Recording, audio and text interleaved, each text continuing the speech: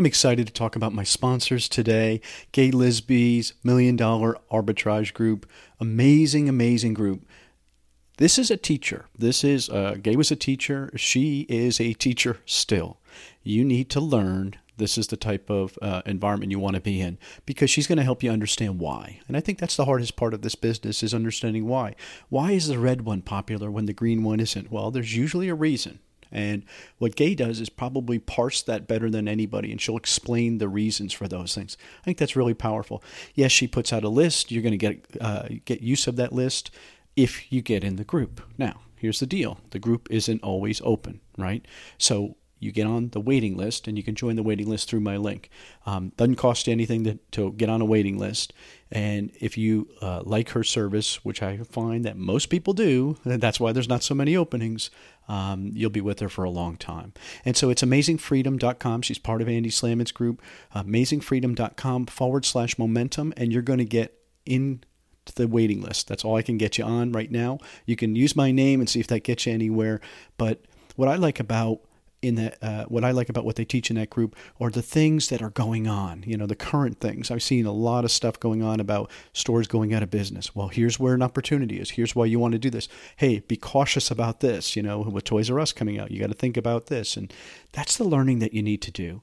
And Gay is better than anybody else I've seen. So amazingfreedom.com/momentum will get you to the waiting list. Then hopefully it can get you in the group, and then you're going to see me in there, and we can chat anytime you're ready.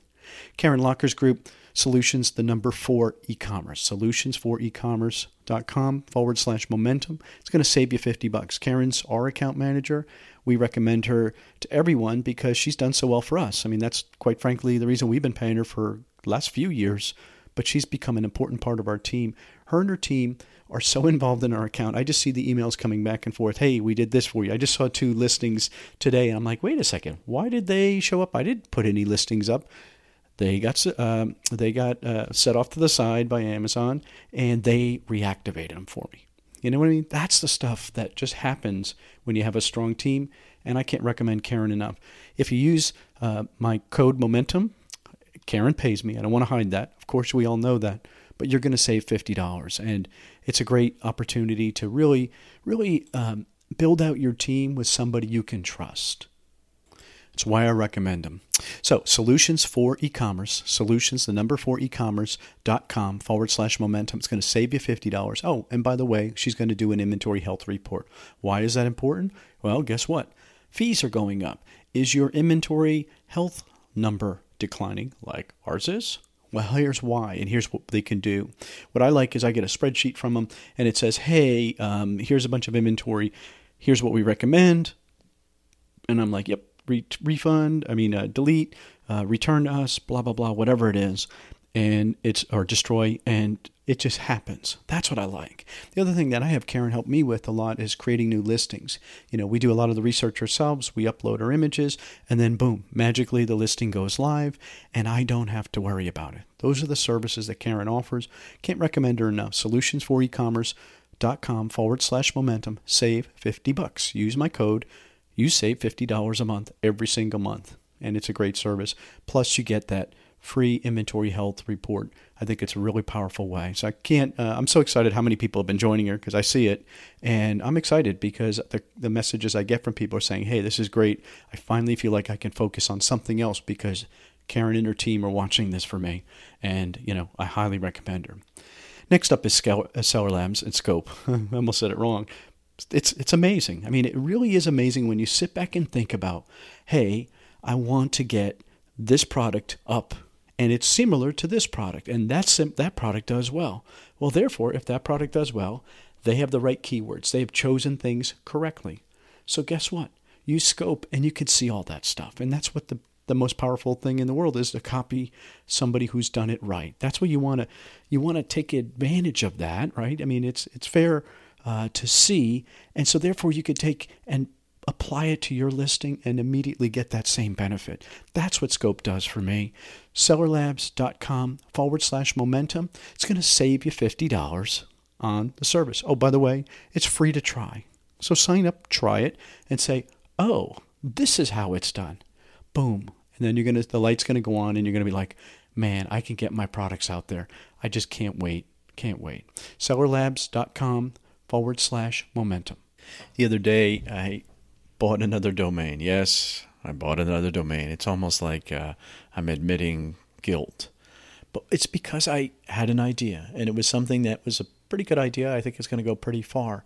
And so what do? I go to trygodaddy.com/momentum and save 30%. So domains aren't very expensive. You get a few services. It adds up a little bit. And I usually buy 3 years. I usually buy privacy. By the way, I recommend that too. Buy that. It's not that much money, but when you can save 30%, it makes it that much sweeter. And it makes it easier when you're buying domains, and especially if you buy a bunch of domains. I am a domain collector, and so I do tend to do that. But that 30% makes it a lot easier. And I use GoDaddy because what I like is I can pop in an address I'm thinking, and it'll say, nope, try this version or try this extension. And then boom, there it is. Hey, you better hurry before it goes away. And they're right, and so try godaddy.com/momentum, save 30%. Also, I want to mention about Grasshopper.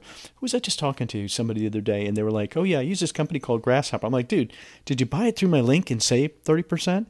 Hello? No, they missed that. So save 30%. It's trygrasshopper.com/momentum. No surprise there, but you're going to save 30%. And what the real cool part about that is they're using it for their private label business, and it gives them virtually a second phone on their current phone without having to get another number. They can make up a vanity number. They don't have to go and do all the grief and sign long contracts. Pretty easy stuff. And so if you're creating a brand that you want to identify, you want to look professional, you want to look like a real company, Grasshopper's a great tool. It's an app you put on your existing phone, and boom, you now have a customer service department. You now have a sales department. You now have a manufacturing division. You could forward it to somebody else. You can have it go to different voicemails, different departments, and it's all included. So try grasshopper.com/momentum. Save 30%. Welcome to the E-Commerce Momentum Podcast, where we focus on the people, the products, and the process of e-commerce selling today. Here's your host, Stephen Peterson. Welcome back to the E-Commerce Momentum Podcast. This is episode 319, Kellon Ambrose. I love Kellon's story. And yeah, I get a little gushy in it because I think the way he has designed his business for his life at this current time is working for him. He would tell you it's not perfect. He's still trying to improve it. However, he's got time to improve it. He's got time to work on it. Why? Because it's intentional with the rest of it. And so that sounds so stupid, right? It's like, but, I think about it in my warehouse. I've got so many projects going that I can't get anything else done. I can't add any more responsibility. But when you're intentional about the rest of that stuff and you say, nope, I'm not going to do this, it frees up that time. And I think Kellon's a really good example of somebody who's done that, has figured out all along the things, and he's tried all the stuff that we're doing and said, nope, don't want to do that, yes, I want to do this. And then really optimizes that. So then he can now work on this other thing. And we get, I confuse a few things in the middle. He sets me straight. But we get to some really good advice at the end. Some really good, I've not heard this phrase or this book called The Slight Edge. And the more I listen to that in my mind, I'm saying to myself, you're right. It really is a slight edge, right? Good to great, I have that sitting on my shelf, but the difference between good and great is like 10%, right? The slight edge is even less than that, but that slight edge is enough of an advantage over time. And this continuous improvement that Kellon speaks of, the small improvements every single day, built a snowball over time. Very, very strong. And again, I apologize for confounding a few things, but I think we get to a really good place. Let's get into the podcast. All right, welcome back to the E-Commerce Momentum Podcast. Very excited about today's guest because I think there's some lessons here for us to learn. I think what you want to do, where you want to go is up to you, right? And you can look at others and say, oh, I have envy, but then again, that's not me. And that's where I get to a lot, where I like, oh man, he's doing some cool stuff, but I know I'm not an outlier there. He is, therefore I can, or she is, right? In this circumstance, though, I think there's somebody who's starting to figure things out and is figuring out his lane and has figured out probably the optimal way to approach it. And that's what interests me. Kellon Ambrose. Welcome, Kellon. Thanks, Stephen. Thanks for having me. I think that's a fair statement. Would you agree with that? You kind of optimized this e-commerce business for you so you can get to where you want to go. Is that fair?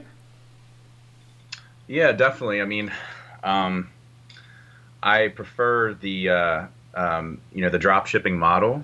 I know we were talking about before the call. It's kind of some people, it has this negative stigma, I think, sometimes, but it's really it can be a legitimate business. When you work with like manufacturers directly, and you're drop shipping just like Target would or Walmart.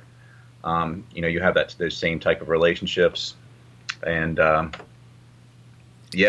like having the location independence. So I don't have to, I could have a warehouse and have, 3 employees, 4 employees and a forklift, and all that stuff. But that doesn't interest me. I like being able to run my business from wherever I am. That's one of the greatest things that the freedom that it gives me is what I really like about it. I think now, right? I think we're all mature to it now, right? In the past, we didn't understand it. We're like, wait, somebody's selling my product over on eBay and from Amazon, and we're like, wait, who is that? But wait, they're selling it at a higher price. How's that work? How could they must not sell any, right? And blah, blah, right? And so I think we're all mature enough now. We've all seen it enough for quite a long time, especially the last several years with the software as it gets more sophisticated. There's more and more of that. And what I keep seeing from most people is that, look, they're buying your product and selling it for you at the price you want. Smile, take their money, and move on, right? As long as they're not hurting the brand, it's not like you're saying, you're not undercutting the brand for sure, right? And so all that stuff aside, the other thing, though, is as fees continue to go up, I was just having this conversation with Andy the other day. We've got pretty low-cost warehousing, and we are looking for 1 or 2 more private label people to come into our warehouse. And so the thing that we keep thinking about is offering Seller Fulfilled Prime, because the only thing Amazon's going to do is 100% raise their fees, right? They have to. Their storage space is going to get more costly as their employees, as you suggested, with employees and forklifts and insurance and warehousing. That cost goes up. Guess what? They're going to pass it along. And so the drop shipping model today is more attractive, especially as you're trying. So let's say you sell, what am I looking at my desk? I'll find something. Pair of scissors, right? And you want to you sell 20 different pairs of scissors. You want to add tape. Well, you might not want to carry tape, but your customers want scissors and tape. So you can drop ship that tape along with your scissors in your own site, your catalog. You've now filled in something. You've given a better experience to your customers. You know what I'm saying? I think this is a different world today. I think it's really changed within the last year as Amazon has matured and said, wait a second, we're not warehouses, we're fulfillment companies. Isn't it kind of the same thing? I mean, it really is. Sorry, can you say that one more time? The whole thing or just that last bit? The point that you're trying to get across there. My point there is that it's much more acceptable. It really has to be acceptable to fill out your catalog, right? So if you're doing your own website, you need to have products that you want people to stay on your site and buy your stuff. Well, you can't physically carry all the products, so therefore you fill in your catalog from other people, and drop shipping is a good technique. Again, because Amazon is going to charge so much for storage, it's not that dissimilar anymore. That's kind of what I was trying to say. No, yeah, there's definitely more and more people coming on the drop shipping scene, I would say. And, I guess we're going to get into this later, but, with the Shopify model, it's your own site. So everything, you have to drive your own traffic. And there's a lot more. I'm sorry, Steve, I'm kind of messing up here. No, I get it. I said a lot, and I apologize for saying so much. Everybody's like, good, Steve, shut up and let him talk. But here's the deal. I want to drop the stigma, because I see more and more people adding Shopify in to supplement their current product. So I make a board game, right? I know somebody who made a board game, and they're very successful with it. Well, they want to add some other things because people are also buying X. If they don't bring that to market, they can fill it in with my product. They get a percentage of that sale. Therefore, they win. They don't have to invest in creating my product because I have it or I have a patent on it or whatever. It's a win-win in that scenario. And I think it's a different approach today, and I think more and more people are saying, I can fill in my catalog, especially as you say, we'll get to Shopify later. When you build your off-site, when you build your site, you want to have as much many products as you can there to keep people interested, to get as much revenue as you can from that customer. Interesting. Now, tell me if this is fair. In the old days, I've had several large drop shippers on, and they quoted a rate of around 4%. And I know that's a broad statement. When all's said and done, they earn about a 4% net income on drop shipping. Have you experienced that? You know what? It's funny that you bring that up, because I remember I was at the Rocky Mountain Reseller Conference, and you said that last year. I didn't go this year. And on Amazon, like I think that's true for some of the really high volume people, where they have a big bankroll, thousands and thousands and thousands of products. I mean, that's what they have. Yeah. Like some people just go for the numbers game, and they might go for 3-4%. I personally don't have. I would say on Amazon, the drop shipping return is probably about 10 to 15% for me. I actually have some products where I've made 100% profit, believe it or not. I know it's crazy. Sustainable, though? I mean, because I get that. We all have those outliers, right? So, I mean, I go and I buy, remember Frozen, right? We all bought that Frozen crap from Target or Walmart and then sold it at 3 times the price, and you made 100% return or 200. But it wasn't sustainable. But you've been able to find drop ship products that you've been able to sustain for a length of time and earn those kind of results?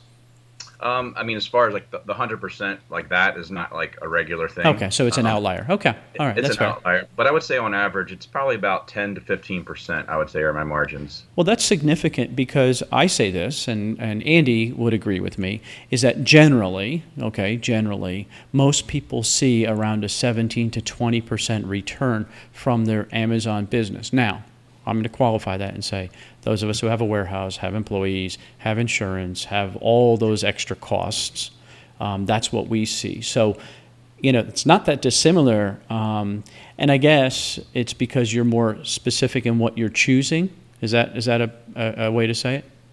Yeah. So I have some VAs. So I have a total of 7 VAs, and let's see, I would say 4 of them pretty much look for products all day long. They just scour the internet to find products to list. And I have pretty strict criteria. So it has to be a certain rank, a certain amount of sellers.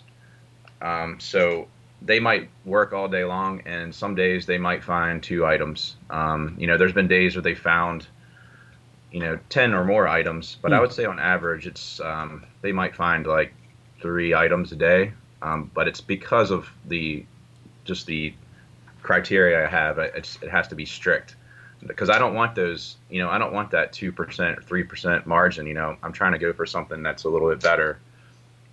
Does that help or hurt? I mean, first off, the 3 a day, is that between all 4 or 7 of them?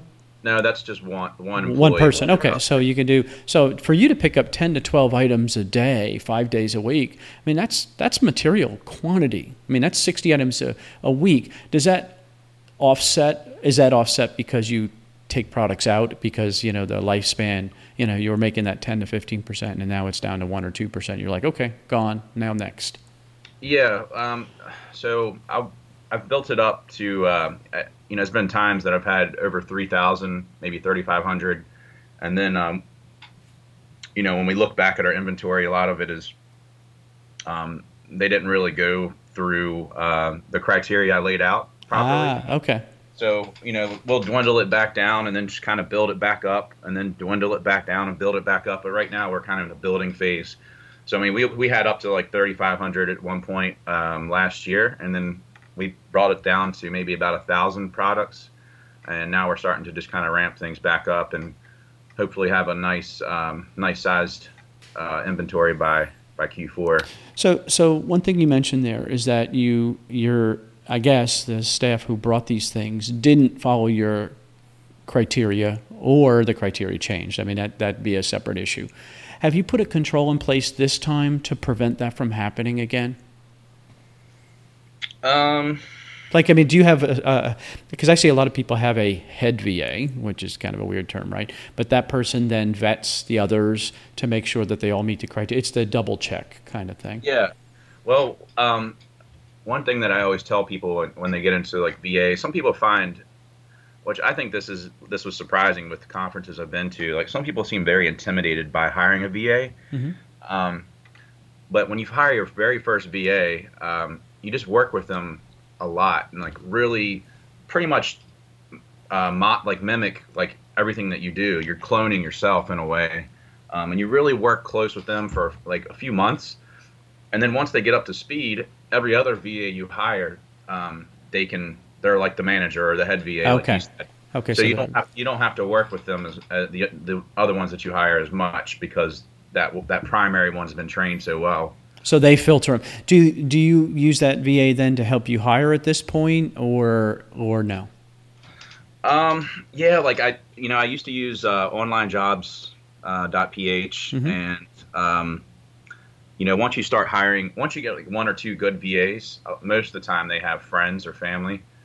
So I haven't used onlinejobs.ph in a few years now because they always know someone they recommend. And they're putting their name on the line, so they want to bring someone good on. So I haven't had the need to really use that anymore. So the first couple you had to do it that way, but then as you get you know what you expect, they know what to expect, and they'd be like, hey, to somebody else, I've got an opportunity that might be. I think that's a smart move because, like you said, they're invested in that person's success, good or bad. Yeah, they don't want to bring someone and look bad. Plus, they don't want to have to carry the load for them, right? I mean, 'cause that's the other issue. Yeah, for sure. Yeah, I don't want to work any harder because I brought you on to pass. I'm not interested. Okay, so VAs have helped you find. Are you using any specific software? I know there's a lot of cool software out there that does stuff. Yeah, so I use App Eagle or I don't know what it's called now. I forget. Yeah, they changed names. So we use that for repricing. We use inventory software. It's called SKU Grid. There's a lot of issues with SKU Grid right now, but we're not having problems that I've seen other people have.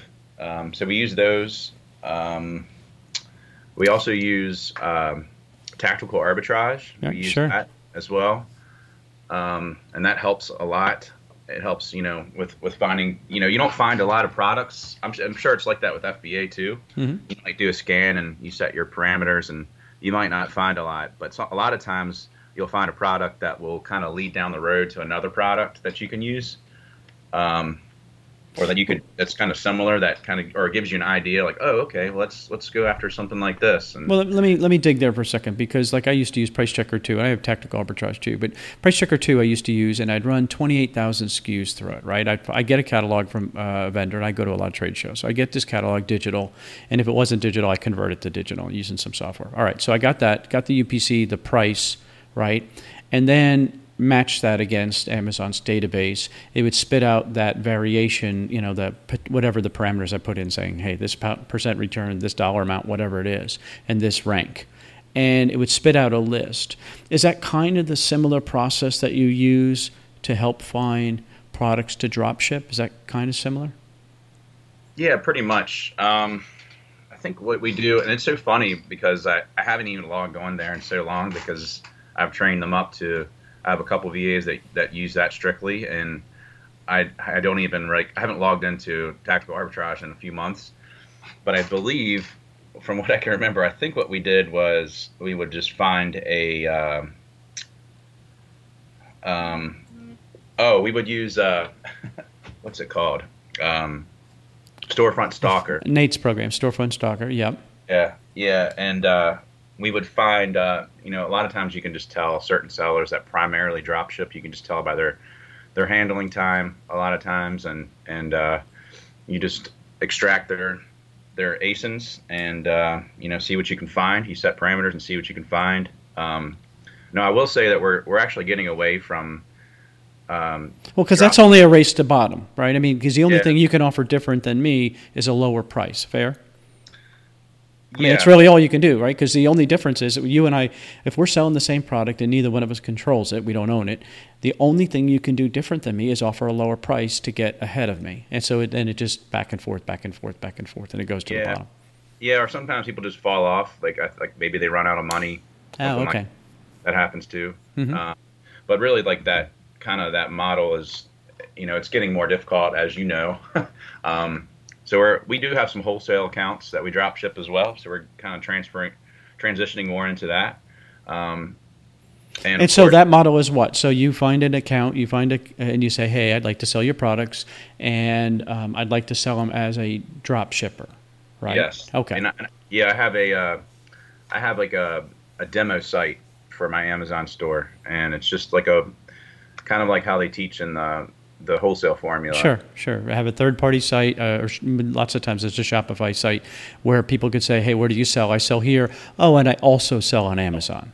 Right. Yeah. And I don't even sell on that site, but it's just for show. Mm-hmm. And that's primarily how you get a lot of accounts. But yeah, we've gotten a few like that. Some are doing pretty well, but that's a lot more sustainable. Right. To do it that way. Well, let me ask you a question about this, because I remember, I think it was Fred McKinnon, I'm not sure, it was him or someone else who said this, and they said these are large sellers. They said one of the biggest challenges that they see coming in drop shipping for them is the customer service side, because people are so sophisticated and so used to buying online now, they're not afraid to ask a question, and so they then have to reply to these questions, because it's not like they can shoot the message over to the other vendor. They have to deal with it. And so when you're dealing with high volume and you get, one question per 100 orders, when you're dealing with thousands of orders, that's a lot of questions. And so they didn't have that cost structure in place, and it started eating to their 4% margin. Have you seen that in your world? Oh, yeah. Customer service can be a pain. And honestly, I have everything outsourced as far as placing orders and listing products and repricing. Everything's done for the most part. I still have to step in. Like, I still check up on everything every day. Mm-hmm. But the customer service is the one aspect that I have a hard time giving up because it is so important.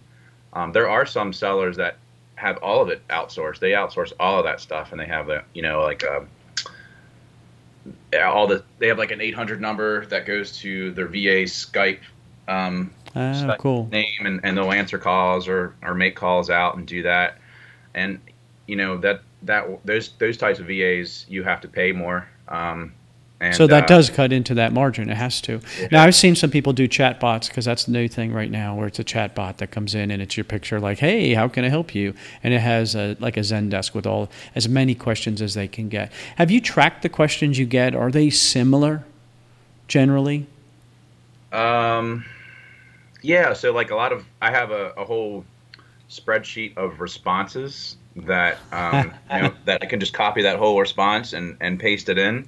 Might have to edit a few words, but there's certain things that I can just copy that whole response and paste it right in and be done with it. Okay, all right, so not too bad. So the other challenge that they said this was a growing thing, is that people kind of buy and then have a lot of buyer's remorse, or I sell shoes, for example, and I get shoes back all the time. That's one of the highest returns item. I'm a size 7 now. You gain 400 pounds, you're not a size 7 anymore. You're a size 12, whatever. And so I got to eat that, right? And so that stuff comes back. On the Shopify or on the drop shipping model, they said that was one of the big challenges, because then I guess the merchandise comes back to you, and then you have to return it back to the drop shipper. Is that kind of the way it works? Sometimes it is like that, yeah. Not all the time. Sometimes they can return it directly to the supplier, but sometimes, yeah. I have stuff. I'm looking at it right now in my house. I have about 10 boxes here of things that I need to figure out what I'm going to do. Like sometimes it's past the return that I can return to the supplier. So a lot of times, actually, I'll sell it on OfferUp. I don't know if you know that app. It's called OfferUp, or there's one called Let Go. Like I've sold a lot of stuff like that, just to kind of get rid of it. And I'll sell it for a loss, just if I can get a little cash in my pocket and not that's fine with me if I have to do that. So that I definitely have to do that sometimes.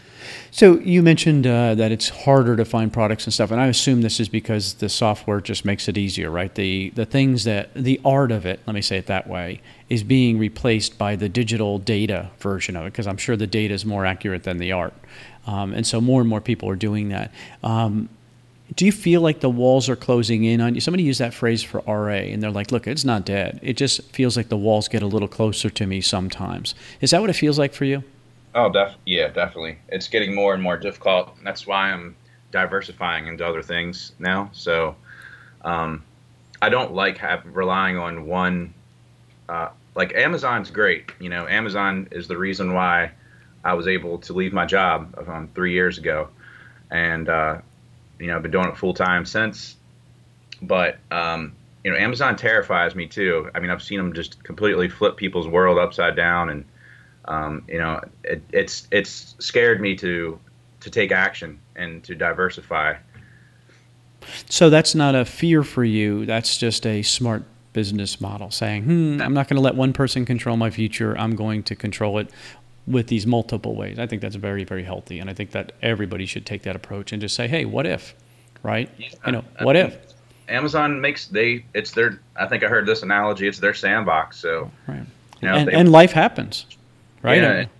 I mean, yeah. There's sometimes they'll make just weird decisions sometimes that out of nowhere, and it just scares me into. I haven't had. I got when I first started selling 5 years ago. I got suspended initially, but I haven't had any problems since then.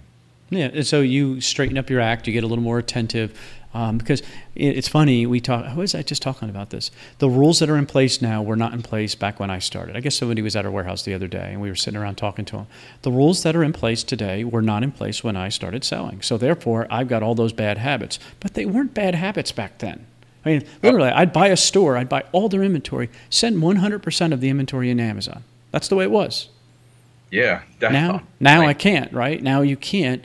And I mean, we'd send 1,000 of an item in. You can't. It would sit there forever, and they didn't have fees. I didn't pay any fees, but it's different today. And so, okay. So is that my fault? Is it their fault? It's nothing. It's evolved. And so having that B plan. You have to adapt. When you were getting into Amazon, what were you thinking? What was it going to be for you when you started? Well, I guess I'll go back to when I got into e-commerce in general. So when I first started, I started on eBay. I think a lot of sellers start on eBay at first. Mm-hmm. They're a little more forgiving with mistakes. And I did eBay. I was working a full-time job, and I was actually drop shipping on eBay, and I built up a good amount of money that I saved. I didn't touch it for about a year and a half. Because it was a side hustle. It was just a side thing, yeah. I was just saving it, and then I purchased a course that taught you how to not only sell on Amazon but how to outsource. And once I started to outsource, that's when I realized that the leverage that I got, and I realized that I can actually do this full time. So I would say started selling on Amazon. It's like 3 or 4 years ago. Maybe it was like January, and I think by the time I hit like June was when I actually made more money in June than I made at my full-time job. And were you doing retail arb at that point? Yeah. Okay. Yeah. And then I was like, wow, I think I might be able to do this. And I told myself, I said, I want to see some consistency. So then July came around, and I made double what I made in June. Whoa. And then I was like, I'm definitely going to do this, but I don't know when. At work one day, I used to manage a restaurant, and I was at work one day, and I came in at 12. I worked 12 to close, and I came in right in the middle of a lunch rush, and all these employees called out. We weren't set up for lunch. It was complete chaos. And about a half hour there, I gave my notice, and I'm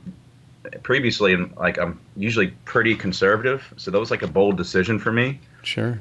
And after I made that, after I told them, told the GM, and then he told the regional manager. So when he told the regional manager, then I was like, wow, this is really real. And I thought to myself, I hope I made the right decision. And as the day went on, more and more things were getting messed up. So I was like, yeah, I made the right decision. Thinking about that, because this is important to understand. Do you think you were running away from something or running towards something? I would say both. I mean, interesting. Yeah, like I managed restaurants for like 11 years, and to be honest with you, I hated it the entire time, and I thought I was pigeonholed in this industry. And because you didn't see anything else, right? That's your norm, right? Everybody works shitty hours. Everybody works weekends. That's just normal, right? I miss all the holidays. People are going to call off. It's just, we hire, these type of people, whatever that means, right? I'm not qualified, but whoever they are, right? That type, and therefore that's what we're going to get, and therefore that's the cost that comes along with it. Yeah, I thought I was kind of like just stuck in this industry. I used to call my mom every Sunday night. I was at work, and I would just complain about how I hated my job, and she still brings that up to this day. And what did she say to you? What was her advice then that you didn't listen to, clearly? Because moms are smart. Now, go ahead. She didn't really have much to say. I don't think she had an answer because I didn't really have like a direction. She was more so there just to listen, just be a mom and listen. But kind of going back to what you were saying, and then when I started to sell like through e-commerce, I enjoyed it, and I enjoyed I enjoy like drop shipping in general is kind of like you're making money out of thin air in a way. That's what it seems like. It's much more passive than FBA for sure. Yeah, it can be pretty passive, for sure. Not 100%, but yes, like you were saying, it's more passive than FBA. And I've done plenty of FBA. I've done retail arbitrage, online arbitrage. I've done some wholesale and some private label. So you've done all of it. Yeah, private label failed miserably, but I definitely want to take another jab at that again. I really see a lot of potential in that model, and I know a lot of people are doing really well with private label, so I'm definitely going to do that again. Well, all the things that you're learning in drop shipping apply to private label, right? Bringing a product to market, bringing somebody else's product to market, making sure the customer service is in place, making sure all those things digitally and handling all that stuff, they all apply to private label. So you're in it. You're only in one segment of it. You just got to figure out the other two or three. The fact that you've already, how to pack up things and get it to market. Matter of fact, you even have an advantage because you're so not wanting to touch product, you're not going to end up having a warehouse full of private label products either. You're going to make sure that gets outsourced. Those are all skill sets, very, very strong skill sets. And I would argue, and I know most people who are listening to this who are really successful at private label are saying, you've got these VAs trained. The fact that you understand how to hire a VA and train them, you could have them searching for private label products very simply. So to me, I always say this, and I think I qualified in the beginning, you have figured out a way to optimize for you this business so you can focus in on other things. That is a very strong skill set because many of us, Steve, flop around from piece to piece to piece. Got a warehouse, got a private label, got wholesale, I don't do RA anymore, but got a warehouse full of other stuff. Like a mentor that I'm using right now says, Steve, you're dragging that around like an old girlfriend, an ex-girlfriend, this inventory. And he's right. You're not, because you've optimized that, because you said, no, don't want to do that. That doesn't mean you failed. That doesn't mean that your model is better or worse than anybody else's. It's yours. And I applaud it because you have figured it out for you. When you think back to when you started and the excitement you had that when you went to Target's end cap and you scanned and you found a product that went in and sold and that excitement versus now, where it's 4 years later, now you got responsibility, right? So now you have to make money. Back then it was a side hustle. You didn't keep, you made it or you didn't, right? It didn't matter, right? Back then. Now it really matters. How different is the feeling though for you today versus 4 years ago?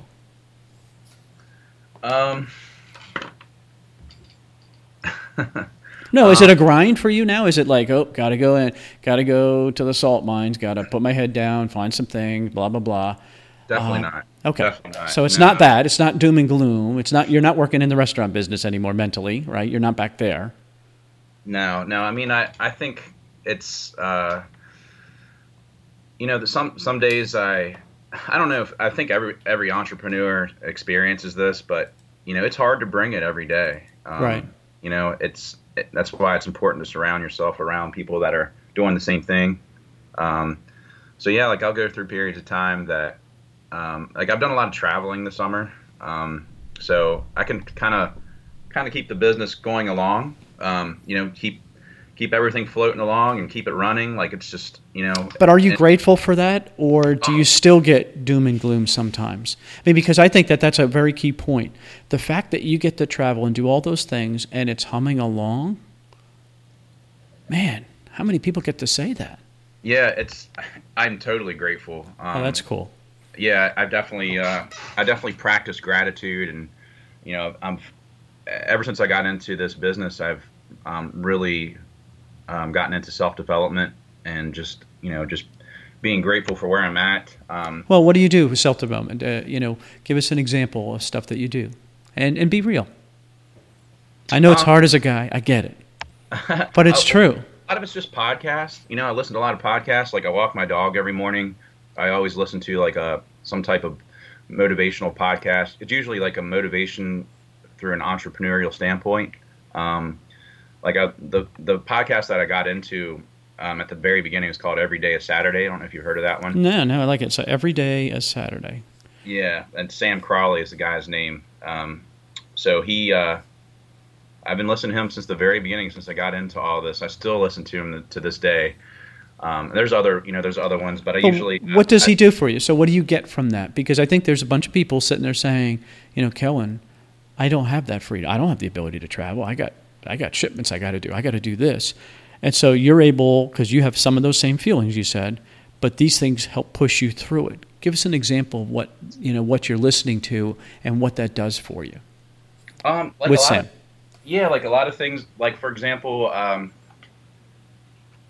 just like believing in yourself. Don't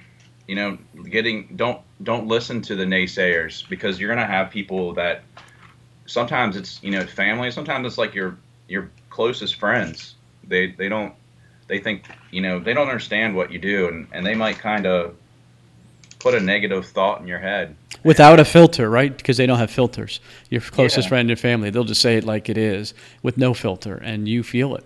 Yeah, so you become like you just become like an outlier, and you can't listen to what they say. That's why again it's important to have like a circle of friends that do the same thing. It's kind of the power of Facebook. It's funny, I've met some great friends through Facebook, and we have little masterminds, and sometimes it's like I was saying earlier, it's kind of hard to bring it every day. So I might be kind of just slacking off a little bit, but I see them, they're really working hard, and they're making stuff happen. They're listing products, or they're building out their site or whatever.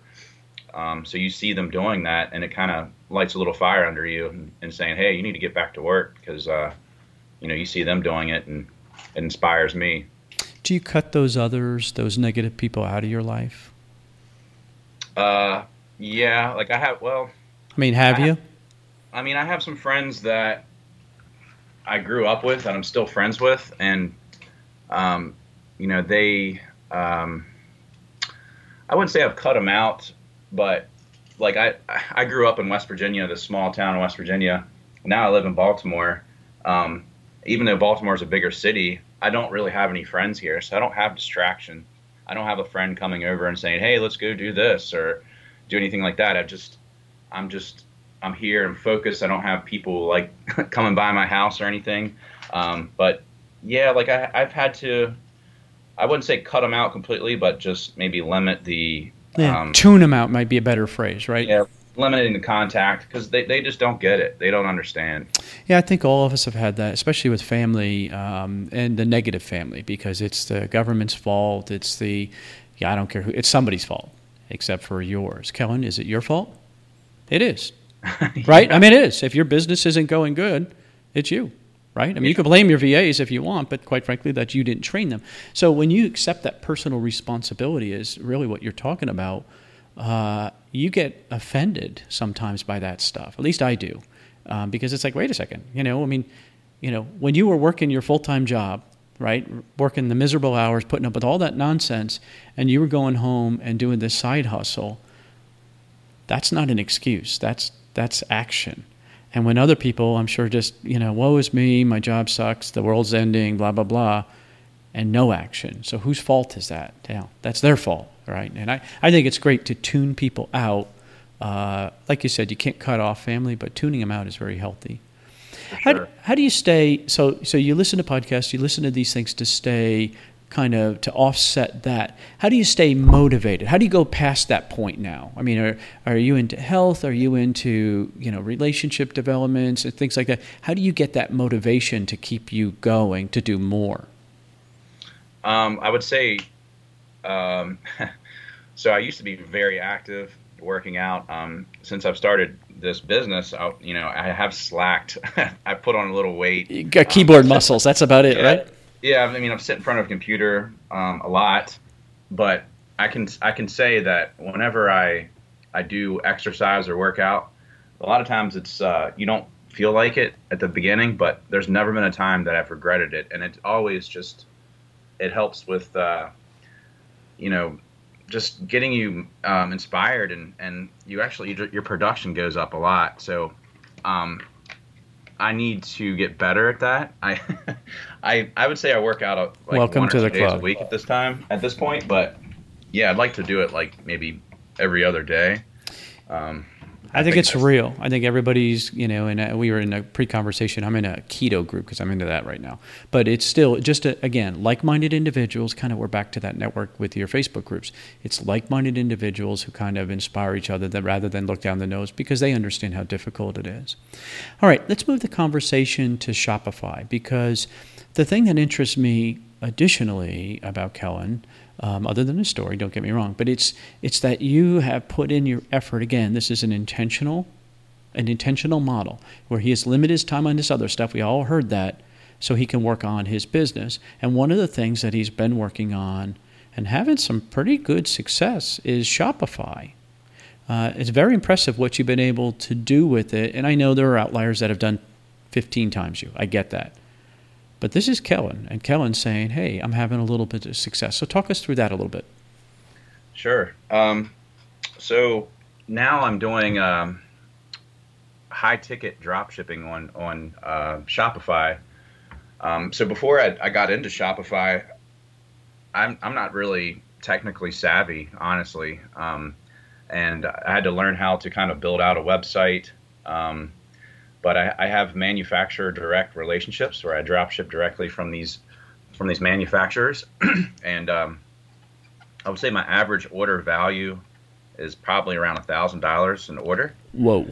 So, I'm not making a ton of sales. But when one happens, it's a good day. Yeah. I've had, it's definitely picking up momentum. So I guess, kind of to go over the whole thing. So basically what I've been taught is to, you want to pick a niche. So you kind of determine a niche that people like. I'll say, for example, we'll say refrigerators. Okay. I wouldn't pick refrigerators, and I'll tell you why in a second. But that's a high ticket product. So you might open a website and say refrigeratordirect.com, and you list pretty much just refrigerators, and you establish yourself as an expert in that niche. And you might not be an expert at first, but you will become an expert because of a lot of times the customer service and having these relationships with these suppliers. You start to learn a lot, and you do become an expert. You can answer questions without looking them up later on. But yeah, you kind of search for like a niche where you see a lot of demand, like people are searching for it, and then you see how much competition you have. And if everything lines up, there's a couple other factors, but if all that lines up, then you can just go for it. And the niche I picked right out the gate, it's working. So I was pretty lucky. And some of my friends that kind of got into it, they didn't pick good niches at first. So I was lucky with the niche that I picked. Well, can we stop there a second? Because I think this is a good question. The niche that you picked, and we're not going to expose it. Was it something that interested you, and is that why you chose it? Have you thought about why you chose it? To be honest with you, no, not Well, really. I'm just hoping that it's more than luck. I mean, I'm hoping that over the years you've seen something in this, you've seen your family deal with this issue, or you've seen TV show. I don't know what it is. Have you ever seen it before and thought, huh? And then later on in life, I'm just wondering if that's a way to look back. Honestly, it wasn't that way with this, but like when I initially did my research, I just had a list of different niches that were like high ticket. What you just off the top of your mind, or did you Google most expensive products to buy? So you can like a lot of times you can get ideas. You can look on Amazon. You know, you can look on eBay. You can go to the store, go to Costco, and just look around. You'll see things, and you'll be like, "Huh, I wonder if there's a market for that." And you go home and you know, do the research and see if everything lines up. So I had a list of about 20 to 30 niches, and I narrowed it down to a few. And then I just kind of moved forward with one in particular. And you had, well, you know, you said something about going to Costco and looking through. Here's my theory on that. And somebody said this to me one time. Like, look, there's a lot of research done on putting a product on the valuable space in Costco, right? There's a lot of research. So if it's there for sale, there's a market for it. Period. That's it. There is a market for it. Now, it depends on how thick it is, the market, but there is absolutely a market, or they wouldn't have put it in their store. Dollar-wise, you want to look at those higher-end things. So I think that having that ability to take advantage of others who spent the money and done the research, I think is very smart. When you look back at your niche, do you feel like you've taken full advantage of it, or are you just getting started? I'm definitely just getting started. There's a lot to learn, especially when you're, you know, when you have your own site, you got to drive the traffic. There's different sources of traffic: Google, Bing, Yahoo. And they're different. Each one's different. Yeah. You know, Facebook. I don't really do Facebook. I do Facebook retargeting ads. So Okay. I don't, because they're high ticket items. Like people, a lot of the Facebook ads that you see a lot of times are for like novelty, like kitchen gadgets and Right. stuff like that, like impulse buy things. People aren't going to impulse buy $1,000 item. Well, let's go back to the refrigerator. So give me an example what you would do with the refrigerator. That's a good example. Like how I would advertise it? Yeah, on Facebook. What would a retargeting campaign look like for a refrigerator? So, well, let me kind of backtrack, I guess, to how you initially advertise. Okay. The biggest thing, the biggest reason why it works is you advertise through Google product listing ads. I'm not sure if you know what that is, but No. for the listeners, I guess it's like if you go to Google and you type in refrigerators, like I don't know, let me do it right now. So if you type that in, you'll see at the very top, you're going to see, it'll say sponsored, and it'll have little images, little thumbnails of different people selling refrigerators. Those, where it says sponsored, those are product listing ads. So ideally, the people that are searching for these types of products, they might type in Kenmore 67123, right? They know, And that's to exactly replace the one that they have, likely, right? They love this one.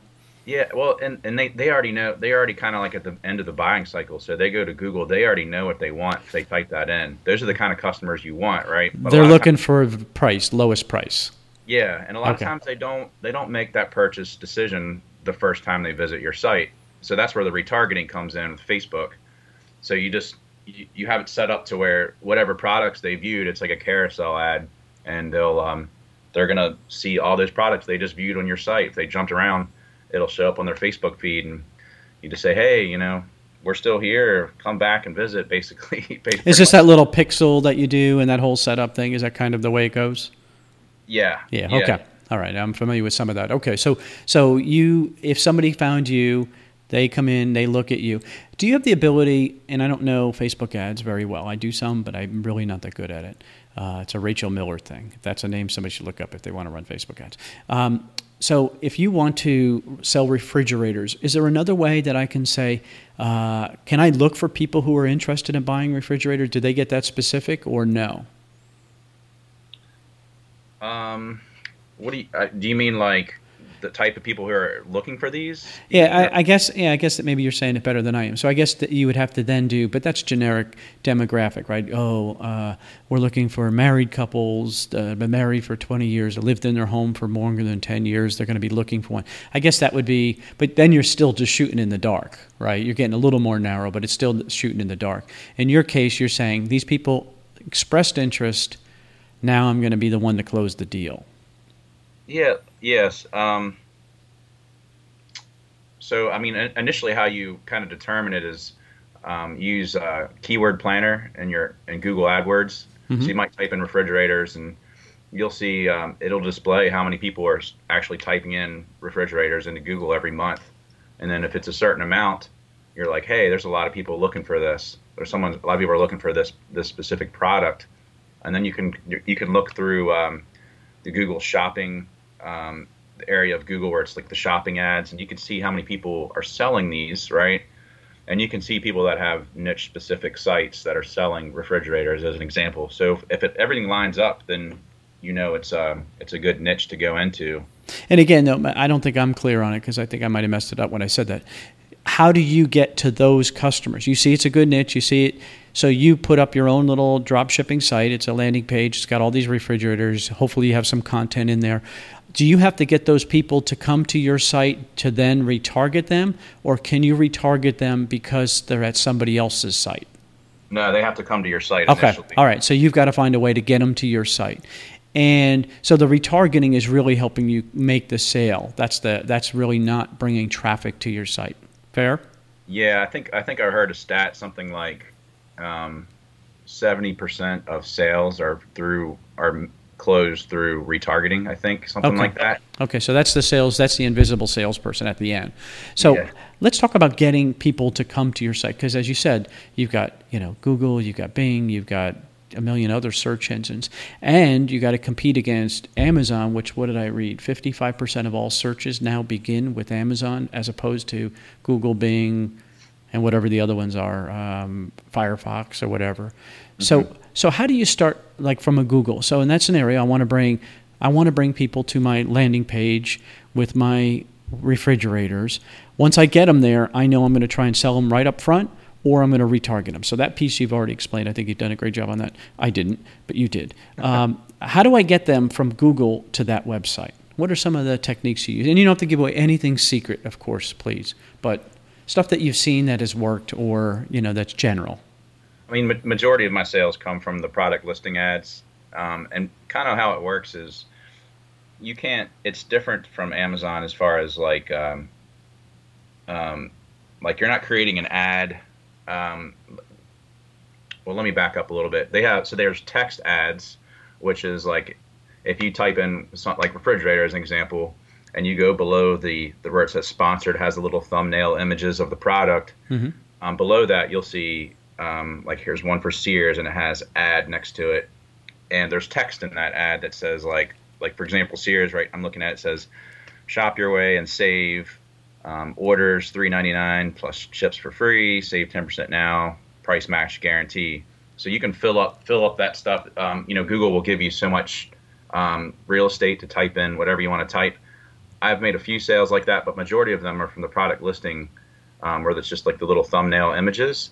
And when you pretty much sync your feed of like all of your products to Google, and you'll see people that go to your Google determines, who clicks on your ads, right? Like they'll kind of go to your website and they'll see what you're selling, and then you'll see people that you'll see what people are typing in and what they might typed in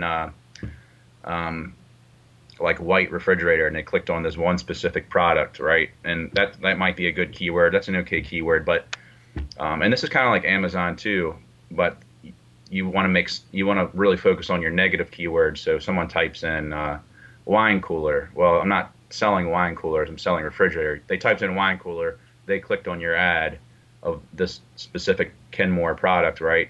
Well, you don't want people to type in wine cooler and click on your ad. It's a waste of money. So you make that a negative keyword so that your ads won't show up for that anymore. That's what I do. Some people, I'm actually working on the SEO part, which is more it's more long term, and it takes a long time to really get that in place. Like it's going to take a few months, but I'm kind of chipping away at it every day. Some of my competitors, I see them; they show up really well through SEO. Like if you type in, Kenmore 60302, right below the product listing ads, they just show up organically in search. So you can see their website and their product shows up. So I want to get that free traffic too. So I'm working on that as well. And so you're just watching others and studying what they do and copying it. Back to this. So how do you get so you have your own website. It's got all these products. How do you feed that into Google? What is that fed into? What is the Google thing that you feed into? And then what software do you use? And if you don't want to tell, that's fine. But I mean, what's that called? Were you sending into is it Google Shopping Cart? What is that where they show those images? I don't know what that is. So when I first started out, I was, and it's been a while. Like I think I initially did this back in like February, and I ran ads for a little bit. So you have to, Google's got a couple different things. They have like your what is it? It's AdWords. There's the keyword planner. I still don't understand all of it. But it's like Google Shopping because it's interesting. So I'm doing the same thing. So I type in on Google, I put in refrigerator, hit enter, and it was on all. And then I moved over and there was an option for images, maps, shopping. So I clicked on shopping. Now I'm seeing nothing but refrigerators. And so when I look at that, let me just look at this person. It's coming through google.com/shopping/product.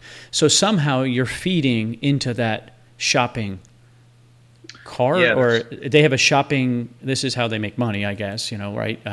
So you're paying these people are paying for that ad. This is from Target. Actually, the top one I clicked on it, and it's from Target. It's a Whirlpool mini fridge, and so Target is paying to get that on that. Is that right? Yeah. So Shopify, a lot of the other, like WooCommerce and BigCommerce is another one. Magento. They have like it's already kind of built up into the platform. Like Shopify has, it's a way that you pretty much sync your feed to Google Shopping. You have to get an app with Shopify. Okay, so it's Google Shopping. That's the term. Okay. Yeah, and you sync it to that. It'll upload all your products. It takes a while. It can take like 72 hours because they crawl your site to make sure what's on the site is. They want to see a lot of the pages, like your terms of service and your privacy policy. You have to have all that stuff in place, or they'll deny your ads. But when I first started doing it, I just kind of ran ads. I didn't know exactly what I was doing, but I kind of ran the ads, and I would go in every day and make the negative keywords, and it got a little more targeted, I guess. I made a few sales, but then I realized there's other things I wanted to work on. Like I wanted to work on like email flows and SEO and getting more accounts and uploading more products. So I ended up hiring an advertising agency, and they run my ads for me. They pay I pay a monthly fee to them, and I just tell them what I want to spend in ad spend, and they manage my account for me. I could probably do better than them. Like I have some pretty good training where they pretty much teach you how to do like funnels of how to just kind of funnel from the beginning of the buying cycle to the ending, and I can't really tell you exactly what it is because I haven't really went through that too much because I have this advertising agency, right? Like I'm profitable, I'm making sales, so I'm like, while I have them run ads, I'm just focusing on all these other things. Do you know what percentage it costs? Have you thought about that? How much you pay them versus how much revenue you get in, and as a percentage? Is it 1%, 0.5%? Have you ever thought about that? No, if not, it's no worries. It's a Google merchant account. I did go a little deeper on it. That's what it is. Google merchant account you have to have. And I appreciate that again, this is where I think this is why this is an interesting interview. Kellon's saying, look, this stuff's cool, but I can buy time. I can hire somebody else to manage it for me because I'm not interested in this piece. I'm interested in the next piece. I want to bring, now I'm working on that. And the fact that you're not working down at this level, this technical level, gives you the ability to 10x the other stuff. That's not dumb. To me, that's perfect. Unless you're this guy who loves the Google merchant and you love being that guy, then you should do that. To me, I think all these things that you've done, that's why I started out the conversation. You have optimized it for you. And you're not perfect. You said it. You're like, hey, I'm not the best at it. I get it. But you're doing it for you, and you keep figuring things out because you created time. That is masterful. I'm telling you, Kellon. That's masterful. I mean, I'm sitting there in awe because you've done it for you. and it's not the same for me, or it's not the same for somebody else. And so to me, you put your head down, did the work. I appreciate that. So you've had some success. You see nothing. You're scratching the surface. Do you see yourself moving more and more off of Amazon, eBay, into your own thing? Definitely. I mean, kind of like, I guess the long-term goal is a lot of people that are in this high-ticket space, high-ticket drop shipping space, what a lot of people do is they'll build a store and they'll just, to really get it firing on all cylinders. I mean, it takes a while. It takes like upwards of like, I don't know, like a year to get the SEO and, good email sequences and all this stuff in place. But if you keep your books clean and keep them separate, a lot of people will sell their stores. So like there's a couple people I know that they just call it like, it's like an exit strategy, right? They'll build up a store to where it's making pretty good income, and they have VAs in place, and it's what's pretty good income? What's that mean? Just give us a something you could say. Is that $10,000 a month or $3,000 a month? Yeah, there's a lot of factors on how you can sell it. Like I think I heard that it's whatever your revenue is a month times like, I don't know what it was, like times 12 or something like that you can sell it for. But you have to have like some history. You can't just open a store and be profitable in 3 months and sell it like on Empire Flippers or I'm sure you've heard of that site, right? Yeah, or Flippa, the other one. Yeah, right. But yeah, like, I don't know, like my store right now, I'm doing maybe 40 to 45 a month, but I'd like to get up. I really believe I could do 100,000 a month in revenue. And when I get to that point, maybe I'll consider selling it. Because I've heard of people selling their stores for, 200,000, 300,000, but it has to be a turnkey operation. Like you're selling it to someone to where you have VAs in place, like they do the customer service and they place the orders. They answer the chat. You have a chat option on your site. They upload products.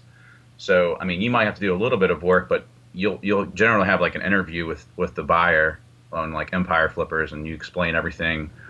And yeah, like there's people that just build it up, they sell, and then they'll build the next store, and then they sell that store, and they just keep doing that. But I don't know, maybe I won't sell it. But that's not intimidating to you, though. No, I think it's exciting. Yeah, and see, again, that's why I love this interview, because exactly, this is the part, as you sit there and find, that's the part you love. I can tell. You get excited. I could hear your voice getting higher on that. I think it's very, very cool. No, I think it's very cool that you have figured this out, because that self-awareness is so important, because otherwise you're working in a restaurant, working nights and weekends, thinking you're trapped because everybody's saying, well, you got a good job, Kellon. Keep your head down. Someday you're going to be the general manager. Someday you'll be the district manager. Someday you'll have a heart attack. Someday you're going to end up in the grave from working those hours. That's my opinion. But I added that last part on. So no, they talked to me about being a general manager, and I was like, I didn't tell them, but I thought to myself, I don't want to be a general manager. That job sucks, man. I don't want that. So when you think about where you've come from, could you even see it when you started, because you were scanning end caps at Target, and now to sit and look where you're and going to work a night shift, or vice versa, whether you came home from work and you went and scanned over at the 24-hour stores. Now where you're at, it is night and day different. You really have. You've really taken and said, I like this, don't like this, and you've gotten there. One of the things that I think a lot of people get stuck on is they're going to listen to this and going to be like, oh my God, I should drop ship. That's it. That's what I should do.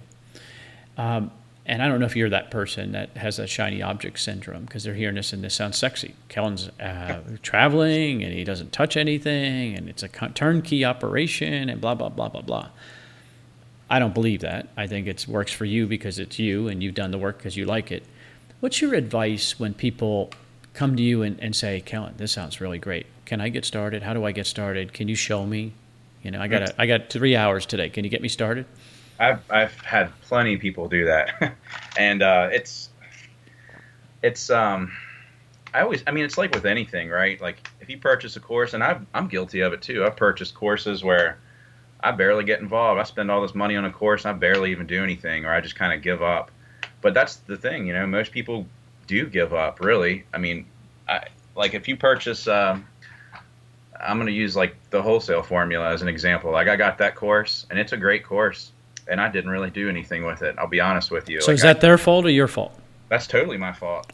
Fair. And I think like probably I'd be willing to say at least 95% of people that purchase that course, they probably give up, right? Like they contact these wholesalers, keep getting denied, and say they don't want Amazon. It gets hard. Yeah, so they're probably just like, they just give up, and that's what most people do. If you don't get that instant gratification, you're just like, oh well, I guess it just doesn't work. But you just have to. A lot of it's just believing in yourself, I think, and again, like not, surround yourself with people that are already doing it or that are positive and push you and motivate you. Because it is really easy to get those negative thoughts in your head and want to give up, and that kind of goes back to like the self-development. Just keep your mind primed and keep you inspired and motivated. There's something you said there that I want to make sure we hit on. You said that you have to surround yourself with people that are similar interests and that kind of thing. How do you do that? Because I get a lot of people that say, Steve, I can't find groups like you have. You know what I mean? I'm very, very fortunate. I've got an amazing group of friends that have come through this. Plus, I meet hundreds of amazing people, and I get to talk to hundreds of amazing people. But I put myself out there, right? You see me doing all this work, right? All week in and week out, never miss. How do you do it? How do you break into those circles? Because a lot of people don't know how. They're shy. They're afraid. They're not as smart, Kellon. They're not smart, and in their mind, right? They have that self-belief that everybody's pumped into them that you're never going to amount to anything. Yeah. Yeah, and I think like for me, like how I've made a lot of these relationships is, like I have a couple friends that I've kept in contact since the beginning of my e-commerce journey, and we're still friends, and we might be doing different things, but we still, keep in touch. And then also, if you're in a Facebook group, for example, teaching you high ticket drop shipping, right? You might see people asking questions that are same things that you're thinking about. So reach out to them, like, send them a private message like, hey, you mind if we just do a little mastermind? We have a mastermind with about 5 people. We're actually doing a call later today.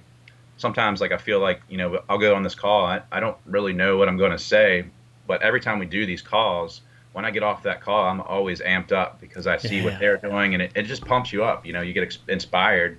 You might be doing something different than what they're doing as far as like how you're building your site, or like I was saying earlier, maybe you're slacking. You've been kind of just slacking off a little bit. But you talk to to Joe over here, and he's fired up. He's running ads himself, and he's like, yeah, I got 3 new suppliers and been uploading products, and it kind of tells you like, man, I need to kick it in gear and get motivated again. So I think it's important to have people just kind of pull you up, so you stay on that, stay motivated.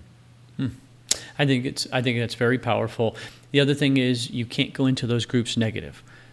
I hear about this one. I need to make $100,000 by the end of July. Kellon, is that possible? No. Can I replace my 6-figure income this month? I'm losing my job next week. Can I do that? No. But if you go in with a positive attitude, hey, I'm really interested in learning, that kind of thing. And I think what you just said too is when you see somebody else asking a question that you thought was stupid in your mind because you didn't want to ask it, and you realize that wait, other people are asking that same, it's not stupid. And then that sounds like they're at the same level I am. I think reaching out to them as opposed to reaching out to the guru, and I don't mean that in a negative way, as opposed to reaching out to the expert, it's a lot less intimidating.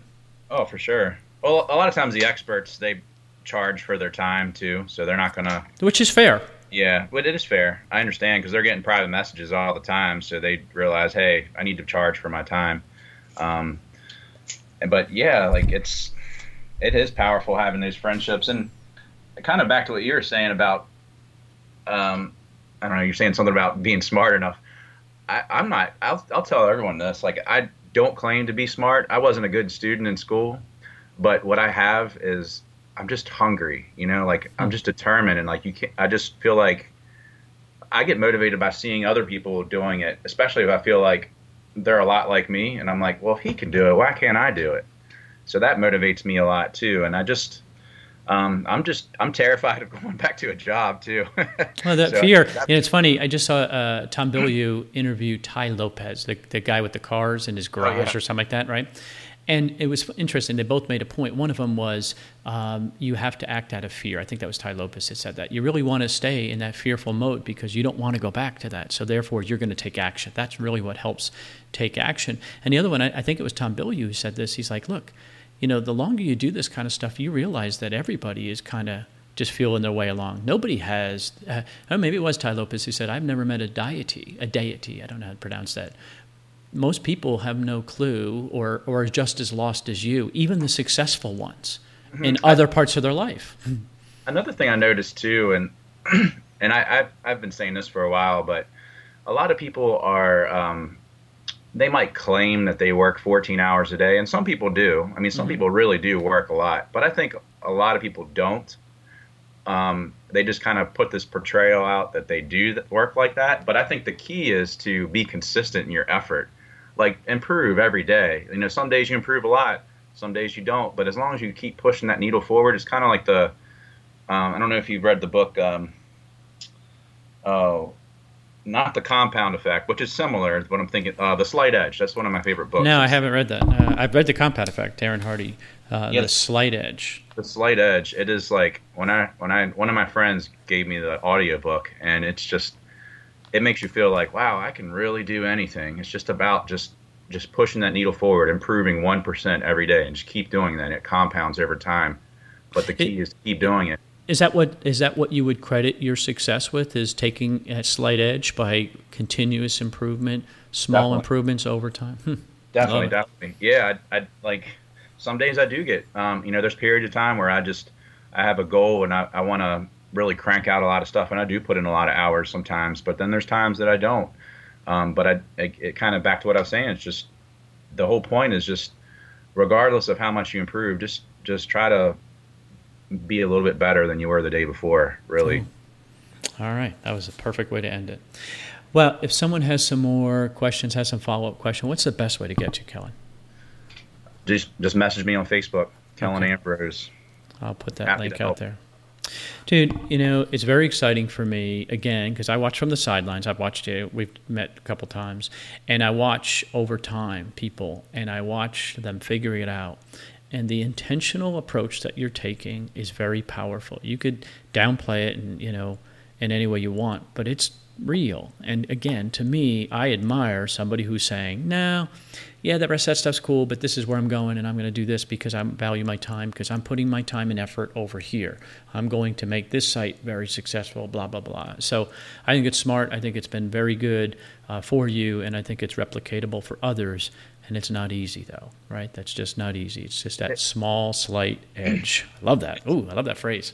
Yeah, it takes time. It's not easy at first, but it's once you get everything built up and you're running ads. I mean, it can become pretty passive and fruitful, really. But it's not 100% passive.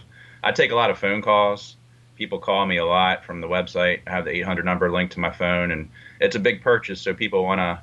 Yeah. They want to ask questions. They want to, and you're like a new site to them. They want to make sure this is, this is legit. Yeah. So you got to ease their mind. And I would say 50% of my sales I have to close over the phone, but the other 50% is just passive. I'll just get a sale.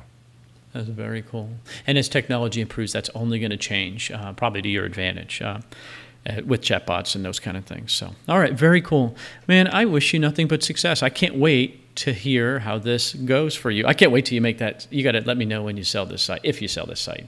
Because to me, again, I just think it's cool that you built something. It's like that inventor. You invented something, you built it, and then somebody else saw value in it, and they bought it because they say it's that artist who creates that sculpture. That's kind of what it is. And in a weird way, it's really the same thing. So very, very cool. Man, I wish you nothing but success. Thank you so much. Thanks, Stephen. So very cool. Such a smart guy and humble guy. But you hear him putting the time in. He's on a call later on today with 4 or 5 other like-minded individuals where even if he can't bring his A game, they're going to help him bring his A game because they're going to pull him up. He's going to get inspired by them. How cool would that be to have in your life? If you don't have that, he gave solid advice how to get that. Because that's one of the questions. I'll probably use this a lot. I'll probably mention him a lot. Because people ask me all the time, Steve, how do you get those people in my life? I can't find them. Well, he gave a great example of how you find somebody. That's powerful. Now you got to do it, right? I'm sure he was nervous the first time he did it. But man, once that happens, that other person, if they're asking the similar question that you thought was stupid to ask, they're in the same place you are. So that's cool. So guess what? Like-minded. Now you got something in common. And then maybe you can work together. Maybe you can't, but you can start there. And I just think that's solid advice. It's going to get you through the tough times, because there will be tough times. This isn't not an easy business. What he's doing is not easy. A lot of moving pieces, and he's figuring it out, right? And so you can do the same thing. ecommercemomentum.com, ecommercemomentum.com. Take care. Thanks for listening to the E-Commerce Momentum Podcast. All the links mentioned today can be found at ecommercemomentum.com under this episode number. Please remember to subscribe and like us on iTunes.